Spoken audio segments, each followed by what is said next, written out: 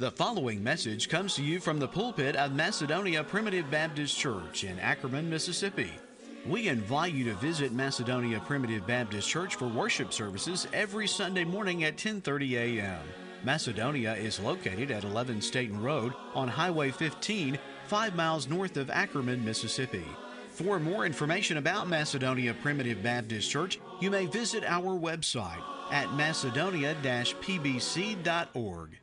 I'd like to continue our thoughts on the topical survey of 1 John, and we've looked at the topic of love for a few messages, and we'd like to hopefully conclude those thoughts on the theme of love in 1 John, and then we previously connected that to the theme in the Gospel of John as well. And we'd like to read 1 John chapter 4, verses 7 and 8 to introduce, and then we'll make our way back to chapter 4. 1 John chapter 4, verse 7.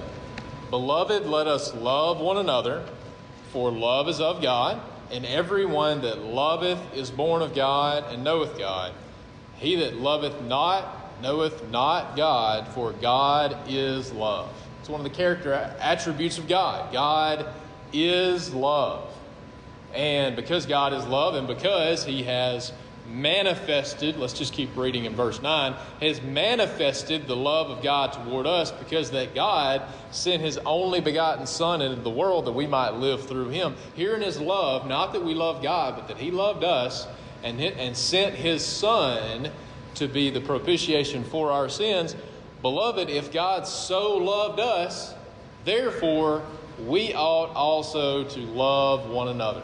And as we've read for you many times in John chapter 13, by this shall all men know that ye are my disciples, in the way in which we love one another. And our love one for another all stems from the fact of God's amazing love toward us, right? So we have to understand God's love toward us first, if then we're called to show that love toward others. I want to highlight a few verses, and I'm going to go ahead and read them now instead of saving them for the end. I feel like if I save them for the end, I probably won't get to them. Quite a few verses that show love and the New Testament depiction of agape love in action, charity. Charity being the pinnacle of Christian discipleship. Okay? Charity, the pinnacle of Christian discipleship. 1 Timothy chapter 1. 1 Timothy chapter 1 and verse 5. Now the end of the commandment, okay? The end of the commandment is charity, love in action, agape love, a willing, self-sacrificial giving of oneself for the benefit of another without the thought of return. Now the end of the commandment is charity, love in action, out of a pure heart and of a good conscience and of faith unfeigned. Notice the end of the commandment, the destination, the final destination, the culmination of Christian discipleship, by which you will be identified in this world. By this shall all men know you're my disciples, right? Is by the way which you love one another. It's interesting that you can turn to Colossians chapter 3, that in Galatians chapter 5, when it talks about the fruit of the Spirit, and I've mentioned this many times myself, that the very first attribute of God that is depicted there in the fruit of the Spirit, the very first attribute is love. The very first attribute is love. Love, joy, peace. But even though it's listed first, does not mean that it just comes out naturally and easily. Now, it is an identifying mark of the fruit of the Spirit, right? We talked about that. By this we know that we've passed from death unto life. Why? Because we love the brethren, right? We love God and we love other people. We love the brethren. That's an evidence that we've passed from death unto life. But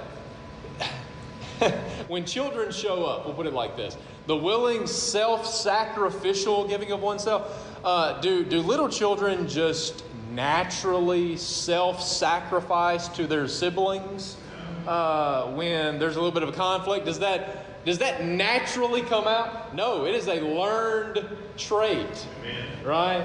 The Apostle Paul said that I have learned to be content in whatsoever state I am in. Contentment is not a natural disposition. Contentment is a learned trait. And to a large degree, love is a learned trait. Now, it's inside of us, right? We have the love of God residing inside of us, but it takes a lot of Christian maturity to work out that love in the manner we're called to work out what God's worked in. And it doesn't just come out naturally. And it's a lifelong pursuit of this pinnacle, and that pinnacle being charity. Colossians chapter 3 and in verse 12. And this is contrasted. We're not going to go back and read all these, but he talks about putting on the attributes of the elect, putting on the attributes that should be the identifying marks of God's children. And this is contrasted with the previous verses about putting off the works of the flesh. Put off all these bad things, and this is what you should put on. This is the garments that the elect should be identified by in this world. Holy and beloved, bowels of mercies, kindness, humbleness of mind, meekness, long-suffering, forbearing one another, forgiving one another.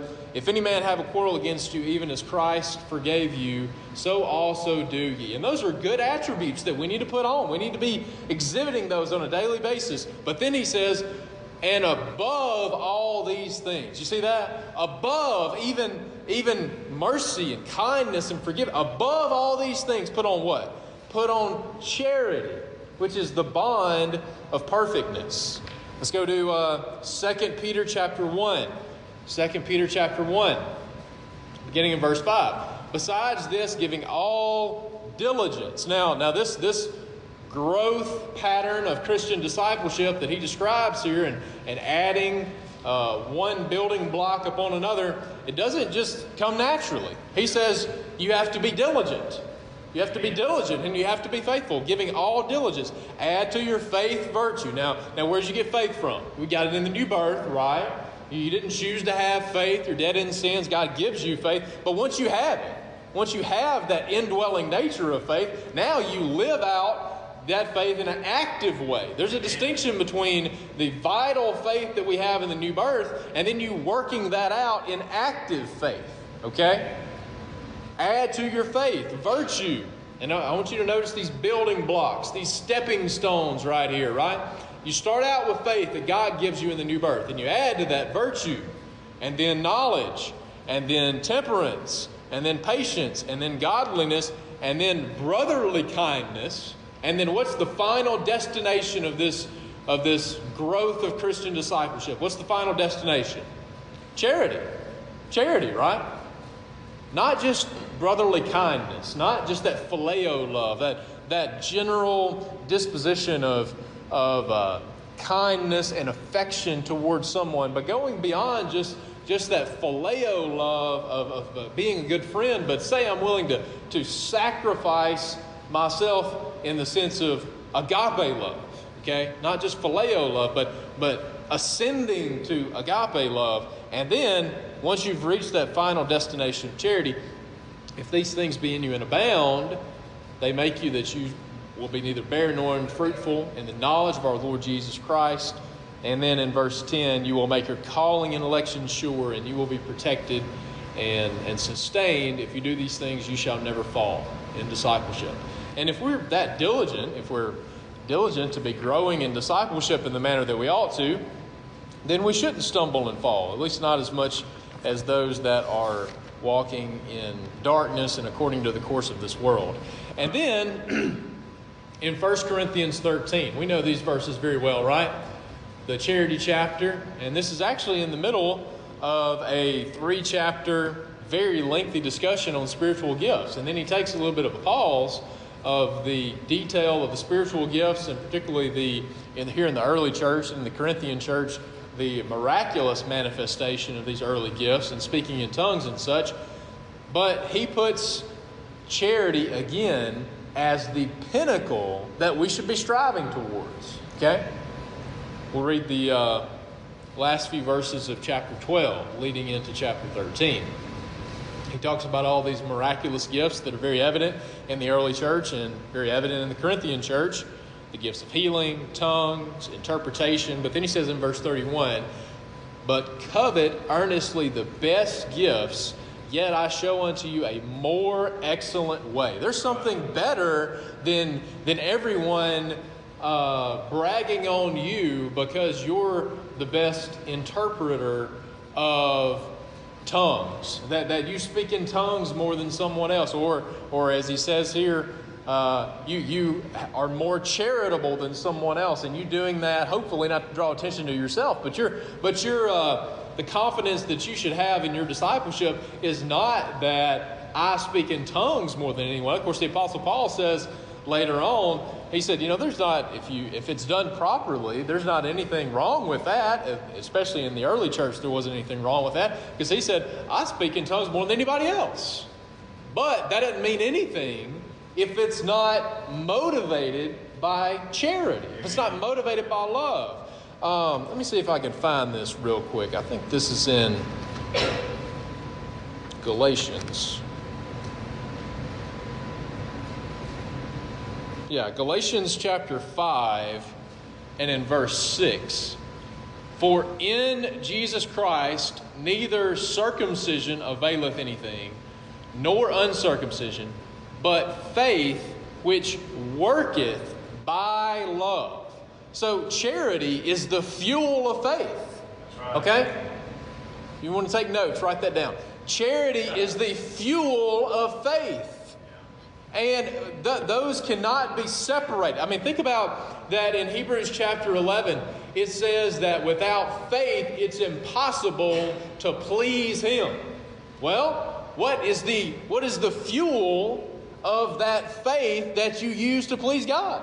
Love, right? The love of God and love of others. And it doesn't matter these external actions of faith that you exhibit if they are not being fueled by love, if they're not being fueled by charity. And that's what he says here in verse 1 of 1 Corinthians 13. Though I speak with the tongues of men and of angels, have not charity, I am become as a sounding brass or tinkling cymbal. And though I have the gift of prophecy and understand all mysteries and all knowledge, and though I have all faith so that I could remove mountains and have charity, I am nothing. And though I bestow all my goods to feed the poor, and though I give my body to be burned and have not charity, it profiteth me nothing. And that language is important there, because that's not to say that there's not benefit to him giving his goods to feed the poor. There is benefit. Those people are being fed. But it said it profiteth me nothing. Profiteth me nothing. If my true desire is not agape love, that I would get out of the way to where Christ would be magnified and Christ would be glorified. If I'm doing it to where many men today, and it's not my place to say if they're children of God or not, but most people that are rich in this world didn't get there by being the most honest, humble, meek, and lowly people in the world. All right, so I don't know, the eternal state of Jeff Bezos and Bill Gates and all these people, but I know there's a lot of people that have a lot of money that they give to where they can have their name on the wing of a hospital. They give so they can issue a press release to tell people how much they gave.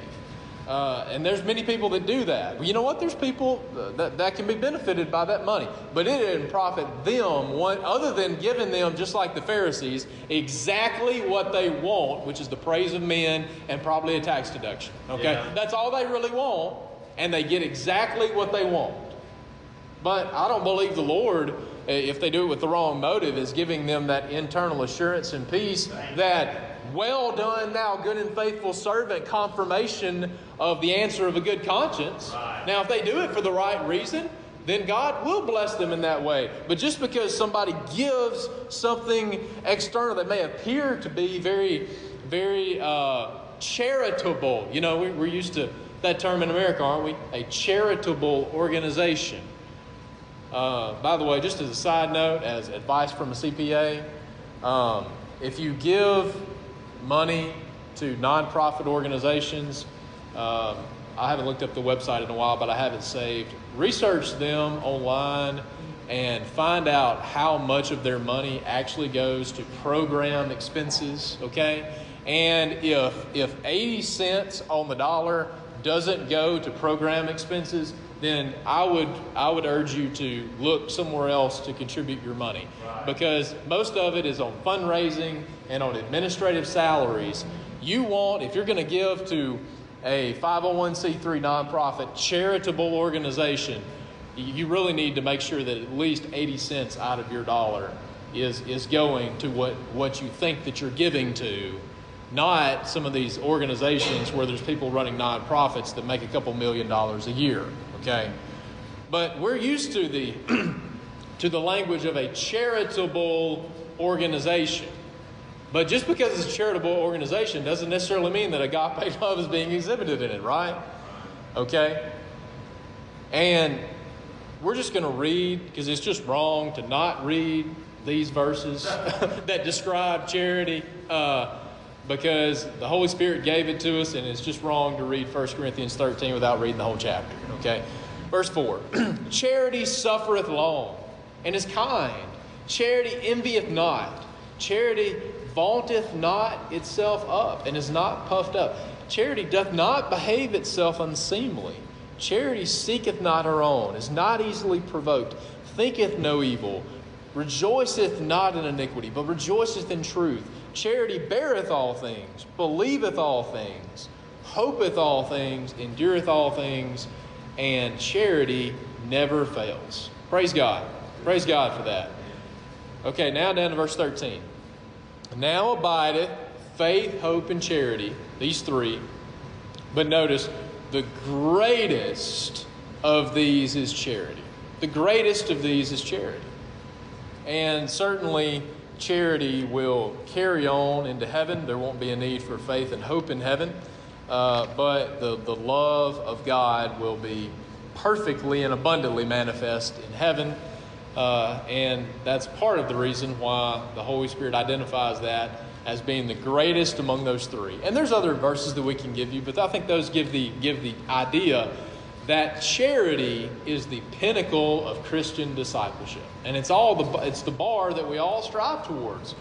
And it's the bar that many times we fail in meeting as well.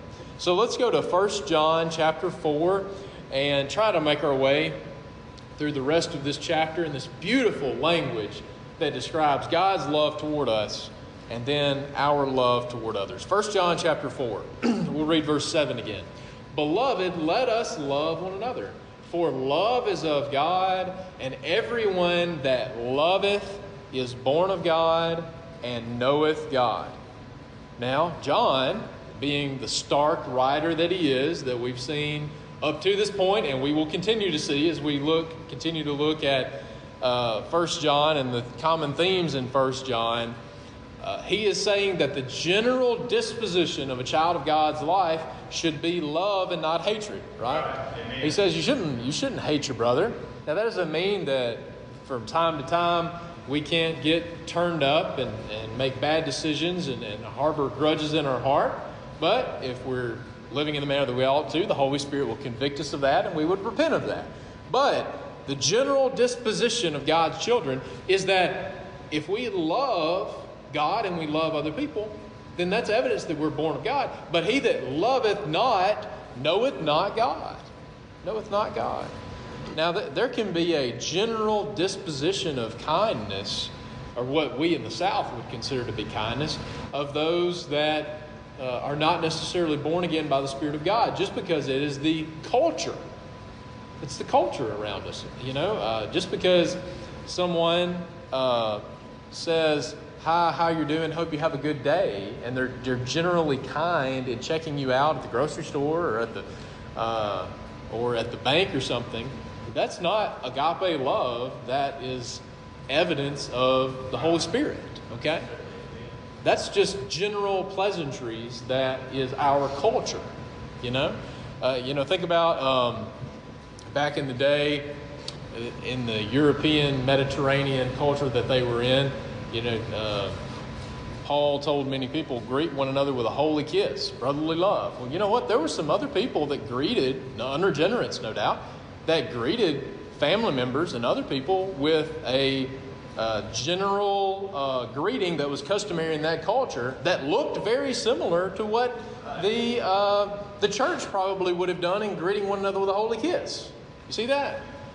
So just because someone performs an action that might be a general cultural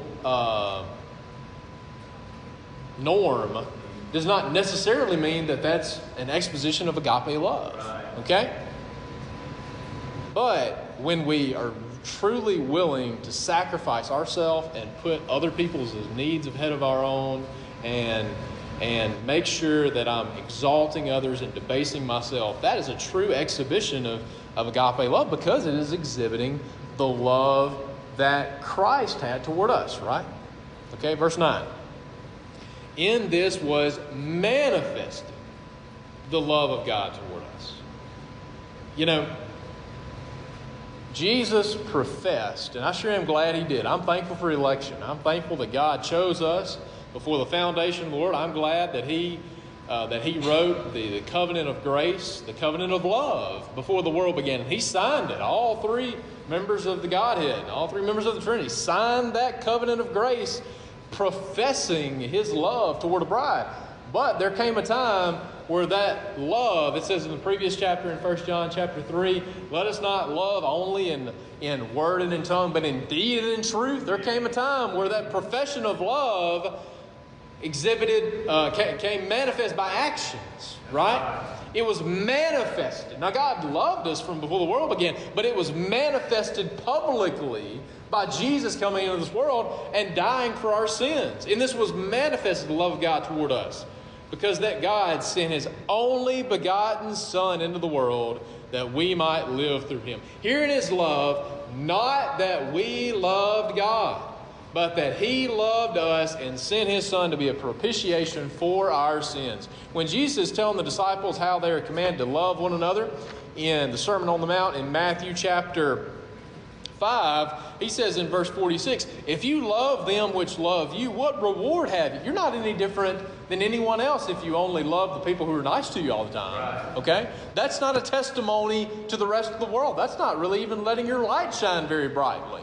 But where your light can shine very brightly is if you love them that are your enemies. You bless them that curse you. Verse 44. Do good to them that hate you, and pray for them which despitefully use you and persecute you. Verse 47. If you salute your brethren only, what do ye more than others? Do not even the publicans also? Be ye therefore perfect, even as your Father which is in heaven is perfect. He's going to start using that language here in 1 John chapter 4 as well. That word perfection speaks of maturity. And that's what we're talking about, right? Charity being the pinnacle of Christian discipleship. A mature Christian can exhibit that kind of love. But what does a carnal or immature Christian do? I'm going to be just as petty to them as they're petty to me. I'm going to render railing for railing. I'm going to not exhibit that kind of love towards someone who's or pray for them that are despitefully used. But the mature Christian doesn't feel the need every time someone says something about. Now, there's a place for standing up for yourself, understand, but I don't have to go correct every wrong that's said incorrectly about me. The mature Christian can say, you know what? The Lord knows the truth, and the Lord can defend me. Yeah. The mature Christian can defer that to the Lord. Okay? Yeah. And that's where he's talking about perfection, growing to maturity and discipleship, to where, someone says something that's disrespectful to me. Well, my natural flesh is going to want to render railing for railing and say the same thing back. But what does the mature Christian do? I absorb that. And what do I do instead? I try to exhibit the love of Christ in this situation to the best of my ability, and at a minimum, have my grace always with grace and seasoned with salt. And even if there comes a place to be very, very stern and truthful and say what needs to be said, but it always needs to be delivered in love, right? Speak the truth in love, okay? But that's what the mature Christian does. And the reason why we can do that, that's why we have to be so settled We have to be so settled in our mind about God's love toward us when we're called to show that love toward others, because the general disposition of Christianity today is that God is only willing to love you if you're willing to choose to love Him first and act right long enough to where He's not going to turn His back on you and cast you in hell and hate you for eternity. I can't remember who I was talking to recently, but we were, as Primitive Baptists, somewhat joking, but it's sad that this is not a joke. This is real life. But people present the gospel as Jesus desiring to propose to someone, and He's saying to the dead alien sinner who's dead, by the way, right? We know he's dead, so he can't do anything. Proposing to a dead person. Number one, no one wants to propose to a dead person anyway, right? Right? They don't smell very good. They're dead. They stink. Not a lot of life for you to want to spend your life with them. Why? Because you're not going to spend your life with them because they're dead, right?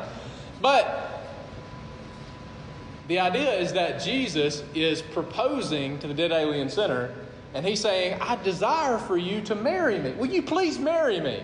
And then, if you do, great. I'll bring you to heaven to live with me. But if you tell me no, I'm proposing to you. And here's what's so bizarre about all this. Apparently, Jesus is proposing to you every single day. Until the last day where you accidentally have that fatal car wreck that everybody talks about. And now all of a sudden that proposal goes off the table and said, if you don't accept me, not only, now I told you I loved you this morning. I told you I loved you this morning and I wanted you to live in heaven with me. But if you didn't accept me by the time you die, I know I loved you this morning, but because you didn't accept me, I'm going to throw you in hell for all of eternity. Now that doesn't sound like a very good husband, does it? That doesn't sound like somebody that I really want to say yes to. Now we understand that that's not correct. That's not correct because God loved us before the world began. But God is not offering His love to you so you can choose to love Him. No, let's go ahead and fast forward to verse 19. We love Him. Why? So simple. I tell you, the Bible, people say they can't understand the Bible. You want to know, people want to know what Primitive Baptists believe. What do Primitive Baptists believe? You need to know Matthew chapter 1 and verse 21, that Jesus came to save His people from their sins, right?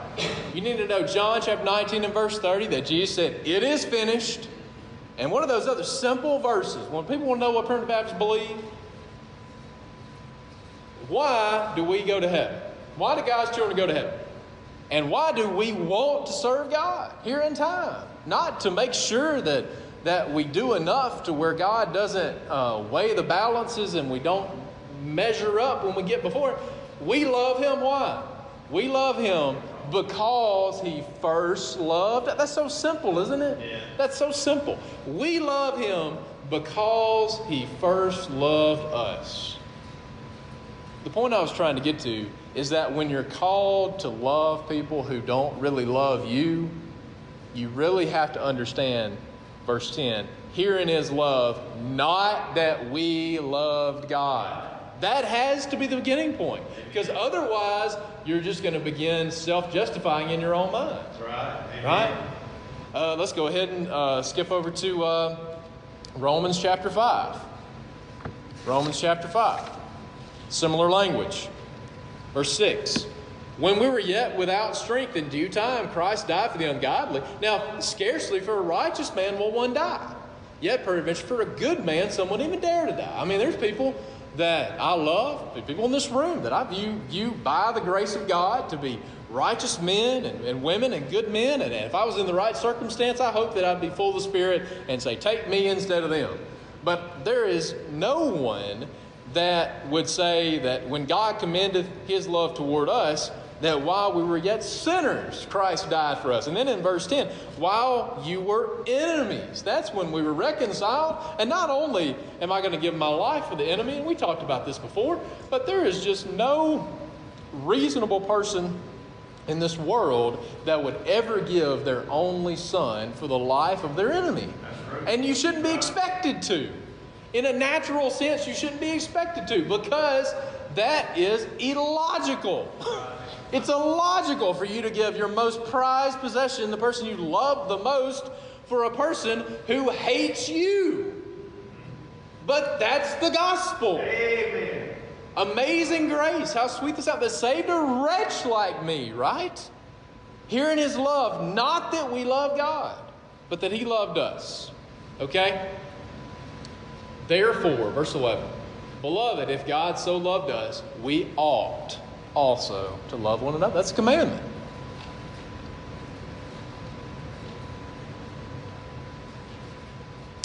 Let's skip down to verse 16. And we have known and believed the love that God hath to us. God is love. He that dwelleth in love dwelleth in God, and God in him. In John chapter 15, Jesus talks about abiding in the vine, abiding in me. And if we're abiding in Jesus Christ, then it's evident that what's going to be coming out, if we're walking closely in fellowship with Jesus, hand in hand with Jesus, what's going to be coming out are the attributes of Jesus, right? I mean, it's not hard to love God with all of your heart, soul, and mind when you're walking closely with Him, when you're walking, abiding with Him. And if you're doing that, if you're walking in close fellowship with Jesus and you love Him with all of your heart, soul, and mind, then your natural disposition of your heart is not going to be to hate your brother. No, the second commandment just flows right out of the first one. It's easy to love your neighbor when you understand the gravity of God's love towards you and you love Him with every fiber of your being. It comes out easily. It comes out naturally. But if you're not walking with Jesus and you're influenced by the world and you have some peers that tell you that this person did something to you and you need to find a way to get them back. Now, there's a place for standing up for yourself, but listen, Jesus didn't do that. Jesus didn't do that, right? He loved His enemies, okay? Now we're going to talk about perfection, okay? Maturity in love. The pinnacle of Christian discipleship. Verse 17, herein is our love made perfect. It's made mature, that we may have boldness in the day of judgment, because as He is, so are we in this world. And that sounds like such an oxymoron. That it doesn't make any sense that we could have any boldness in the day of judgment. Now, when Jesus comes back the second time, there's no great white throne of judgment for the elect, okay? That's only for the non-elect. On the left hand, they're judged out of the books, and we are judged solely by the imputed righteousness of Jesus Christ. But the mature Christian can live in such a way that we don't ever have to be ashamed of that judgment seat of conviction in our own heart, okay? There is, that we may have boldness in the day of judgment. That was some of the language that He used in chapter 3, if you remember that. Chapter 3, verse 19. Hereby we know that we are of the truth and shall assure our hearts before Him. If our hearts condemn us, God is greater than our heart and knoweth all things. But beloved, if our hearts condemn us not, then have we confidence toward God, right?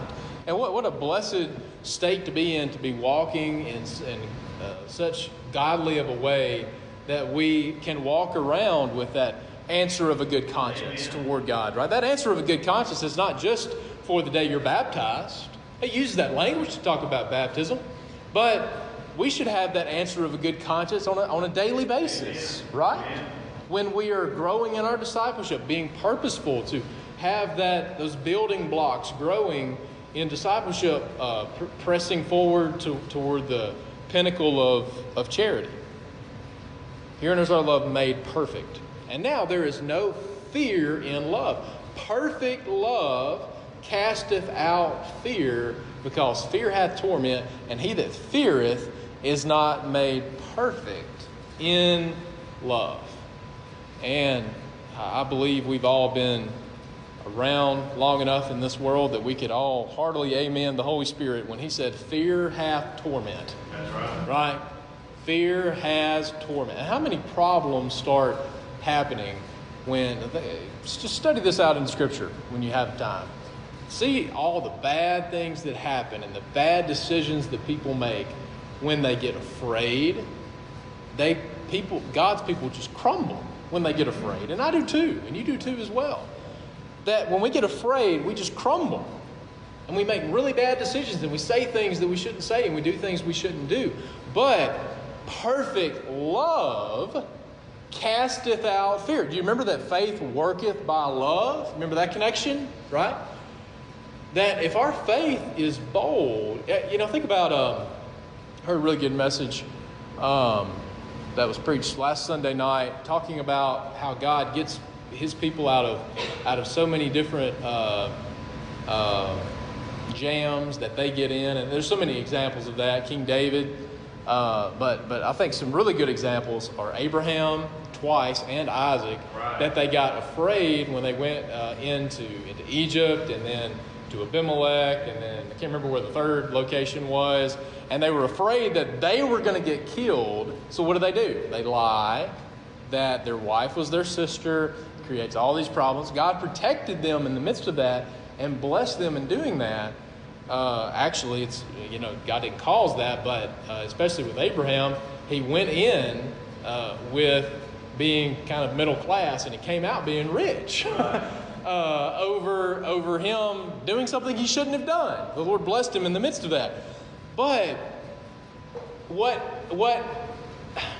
Abraham and Isaac should have reasoned by faith is that there's no way that I'm going to be killed when I go down to Egypt. I don't have to lie, because there's no way that I'm going to be killed and I don't have to be afraid because I'm not going to be killed because I don't have a son yet. God's promised me a son. And that's what faith does. Faith looks at the promises of God and reasons that, you know what? I don't necessarily know how all this is going to work out, but I do know that there's no way I'm going to die down in Egypt because God made a promise. And it's not about me. It's about, the only thing that matters is it's about God's faithfulness to his promise. So Abraham should have reasoned by faith, which should have quenched the fear, which should have prevented him from lying. You see? There's so many examples of that. That if we trust the promises of God, much of that fear is going to be quenched. But it's also just a reality that we all struggle with. I mean, I have no telling how many hundreds of times in the Bible God tells his people, fear not, fear not, fear not, fear not, right? And that's just the way we are. We're a fearful people. But when we trust God by faith, and what's the fuel of faith? Love, right? That is going to dissipate that fear. There's no fear in love, but perfect love casteth out fear, because fear hath torment, and he that feareth is not made perfect in love. We love him because he first loved us. And if a man say, I love God, and hates his brother, he's a liar. And he that loveth not his brother whom he hath seen, how can he love God whom he hath not seen? Now, what he's saying there is that if you say that you love God who you haven't seen, this is your opportunity. Remember what he said to the sheep on the right hand in Matthew chapter 25 when he brings them before the seat of judgment? Insomuch have you done the least of these, my brethren, you've done unto me. The closest you can come to loving Jesus is by loving your brother that's in front of you. Right. So if you hate your brother that's in front of you, the opposite's true too. If you love your brother that's in front of you, then you're coming as close as you can to loving Jesus. But if you hate your brother that's in front of you, you're coming as close as you can to hating Jesus. True. Okay? And he said that's just incongruent. It doesn't make any sense for a child of God to act that way. And then he summarizes this in verse 21. This is the commandment that we have from him, that he who loveth God will love his brother also. A few more verses. Chapter 5, verse 1. Whosoever believeth that Jesus Christ is born of God, everyone that loveth him that begat, loveth him that is also begotten of him. And by this we know, we can have assurance. By this we know that we love the children of God and we love God. And it's not just about being kind to the brother. It's about a totality of life, about keeping His commandments. He says, children of God, when we love God and keep His commandments, for this is the love of God, that we keep His commandments. And by the way, His commandments are not grievous.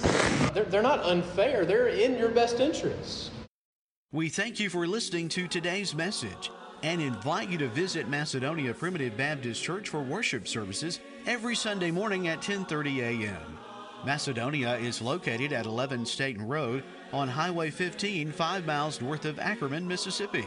For further information about Macedonia Primitive Baptist Church, you may visit our website at macedonia-pbc.org.